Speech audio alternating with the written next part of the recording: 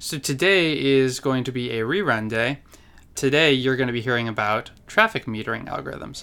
Oh my gosh, I love this one. This is just my nerd flag flying so high. Yeah, mine too. I learned a lot of stuff when we were recording this episode. Also, it's foremost on my mind because you may not know this, Katie, but on the way to recording, I actually came from San Francisco, took Caltrain down to San Jose, and the light rail back over. And on the way to the Caltrain station, I was in a taxi, and because the lights were synchronized really well in that last stretch, I made my train by 1 minute instead of missing it and ending up late. So when traffic metering is done really well, it's incredible. That is the best story I've heard all day, Ben. It's true. It's a true story.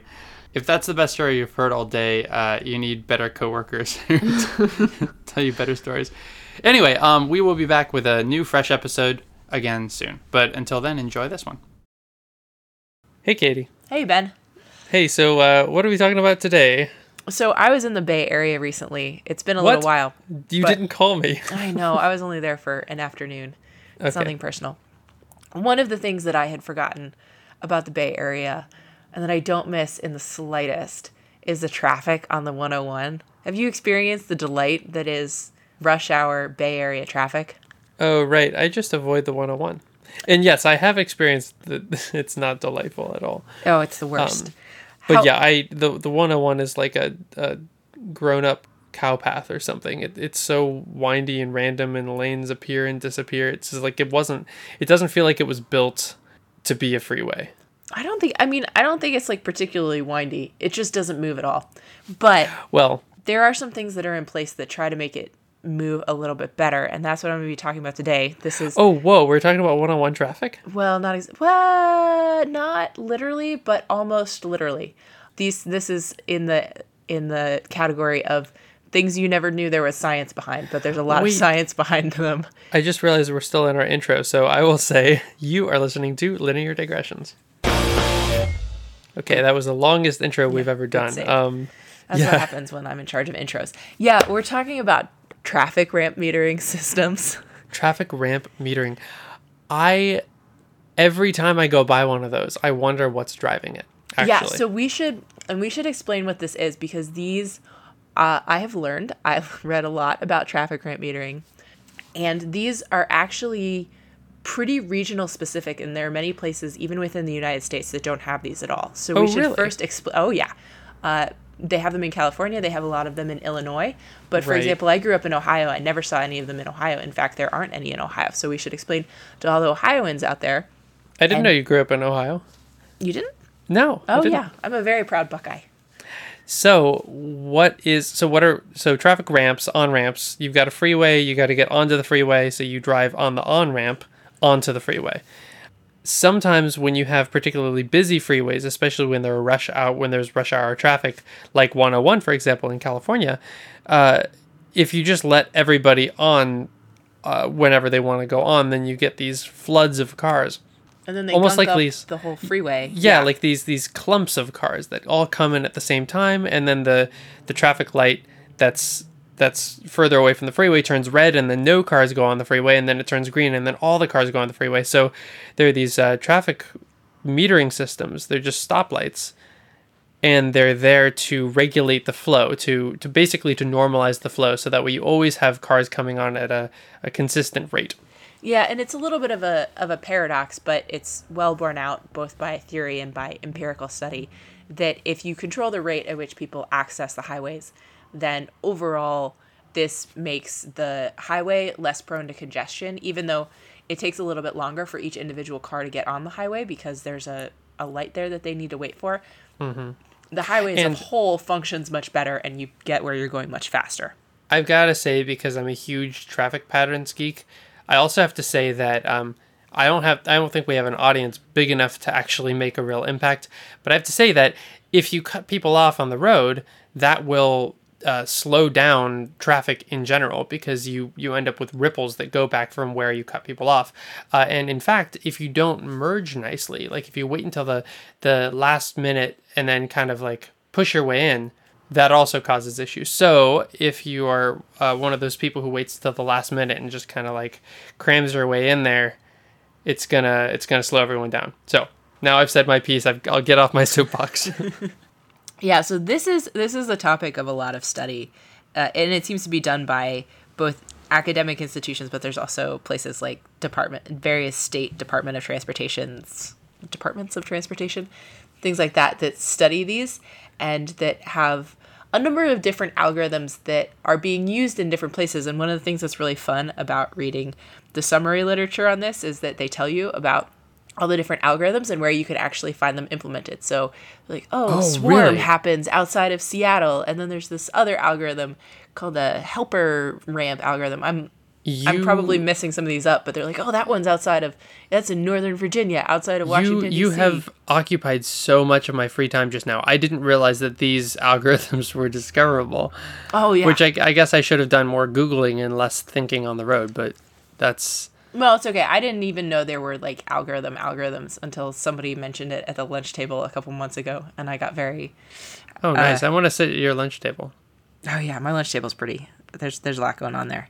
We learned about traffic metering systems. So there are many of these algorithms, and as you can imagine, I think there's a lot of maybe customizing the algorithm to the exact highway that you're on. So something like the 101, where you have a straight shot highway that's basically going between San Francisco and San Jose, and you have lots of ons and you have lots of offs, and there are a couple big roads that might intersect it. A couple places. I'm thinking about things like the 84 for anyone who's 85. Oh, 85, thank you.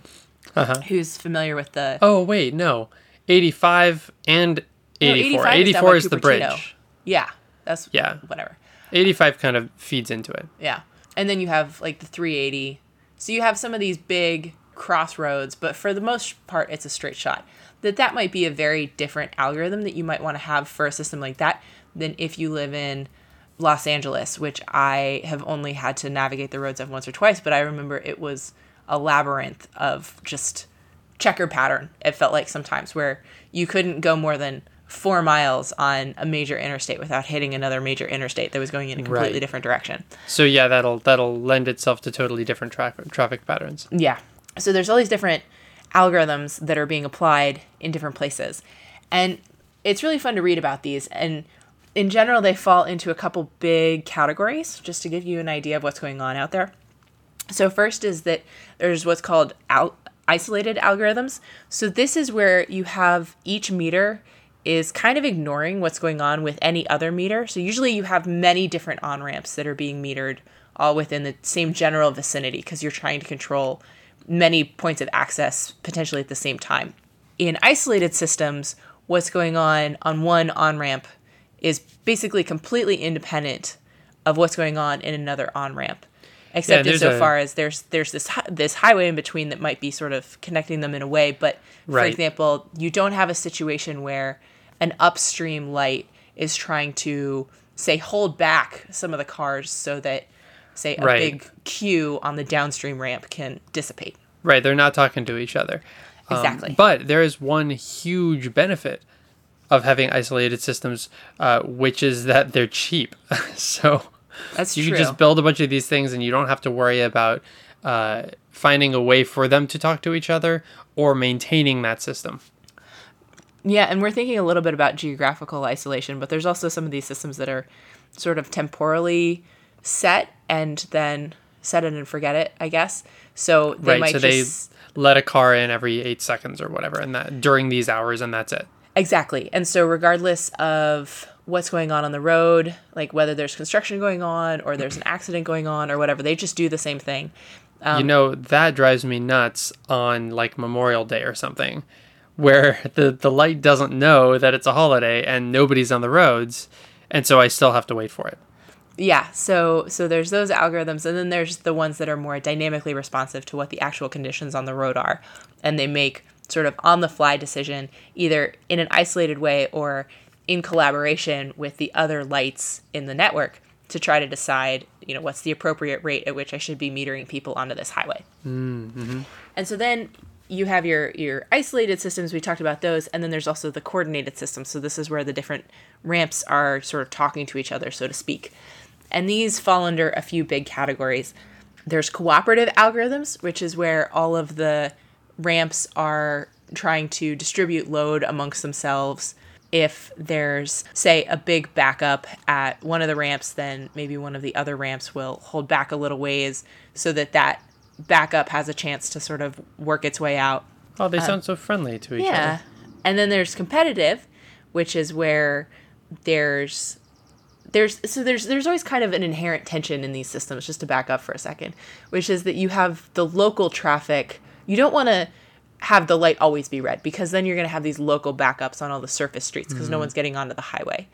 And you don't want to have the light be always green, because then what's the point of having the light? So there's always kind of this tension between letting lots of cars onto the highway and holding them back, because somewhere, the system has to deal with the fact that there's lots of cars that want to get through it. And it's just like, how do you deal with the local versus the highway congestion? Who has to bear the weight of that congestion, I guess is what I'm saying. The surface streets or the highway. Right. And so the competitive algorithms are a little bit based on the idea of balancing between those two systems, that there might be pressure from the surface streets, that there's a big queue that says, let cars on, let cars on, let cars on. But there might also be sort of a backup on the highway, which says, don't give me any more, don't give me any more. And then the competitive algorithms have to sort of compete these two scenarios against each other and then pick the one that, in general, what they pick is the one that's more restrictive at any given ramp.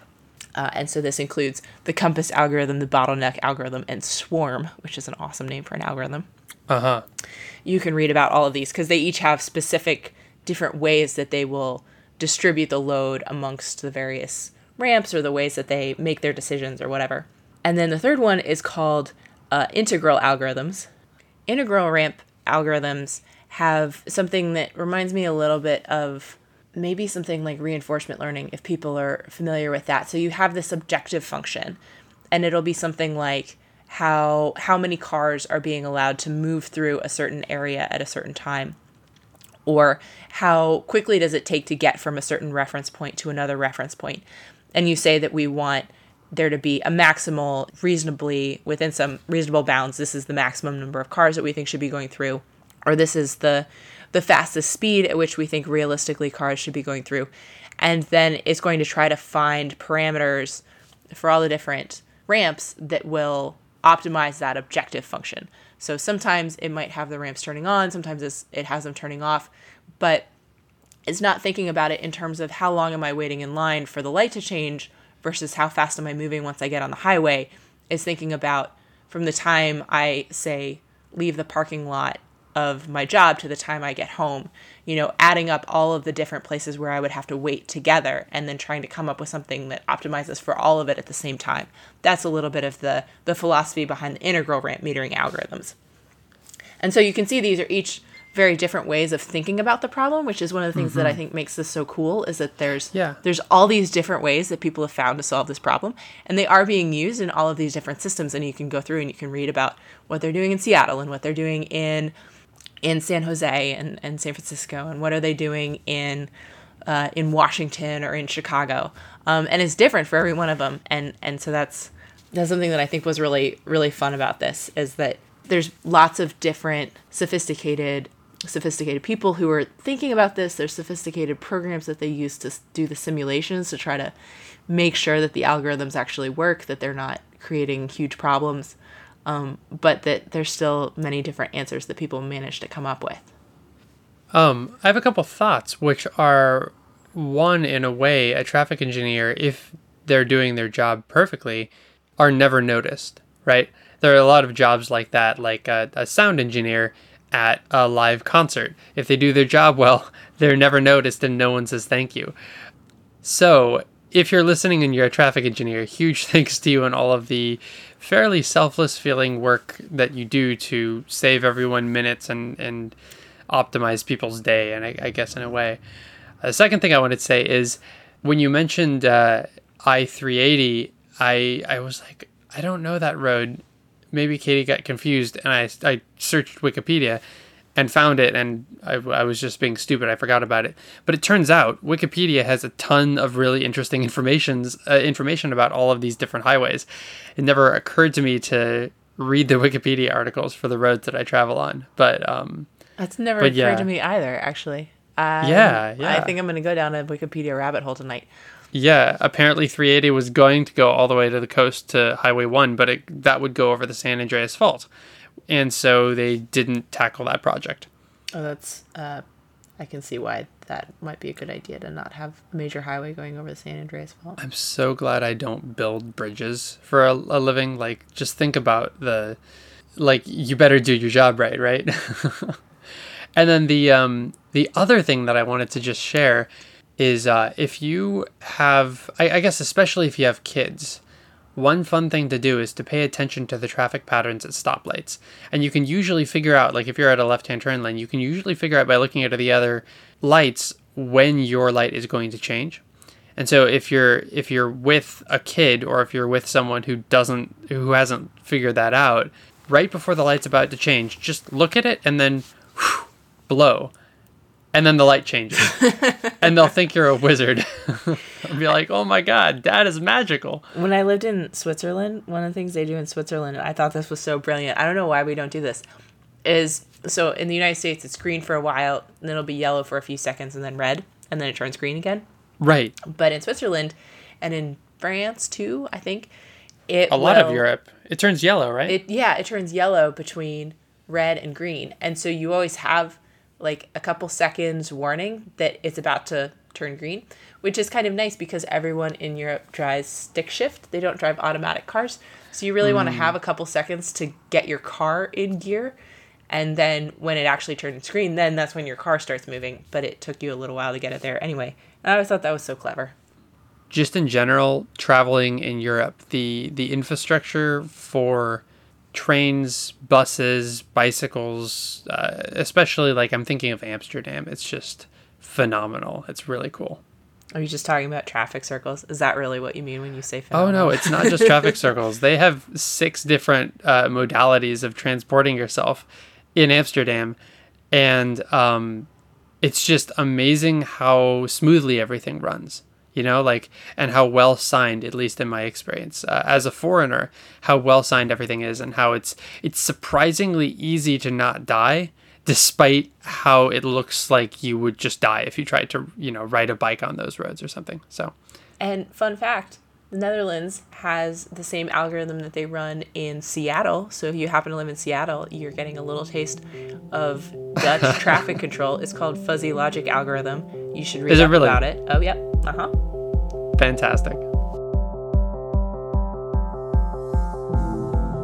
Linear Digressions is a Creative Commons endeavor, which means you can share or use it any way you like. Just tell them we said hi.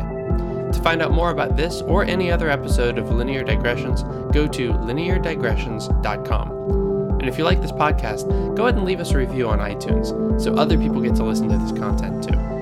You can always get in touch with either of us. Our emails are ben@lineardigressions.com and katie@lineardigressions.com in case you have comments or suggestions for future shows. You can tweet us at lindigressions. Thank you for joining us, and we'll see you next time.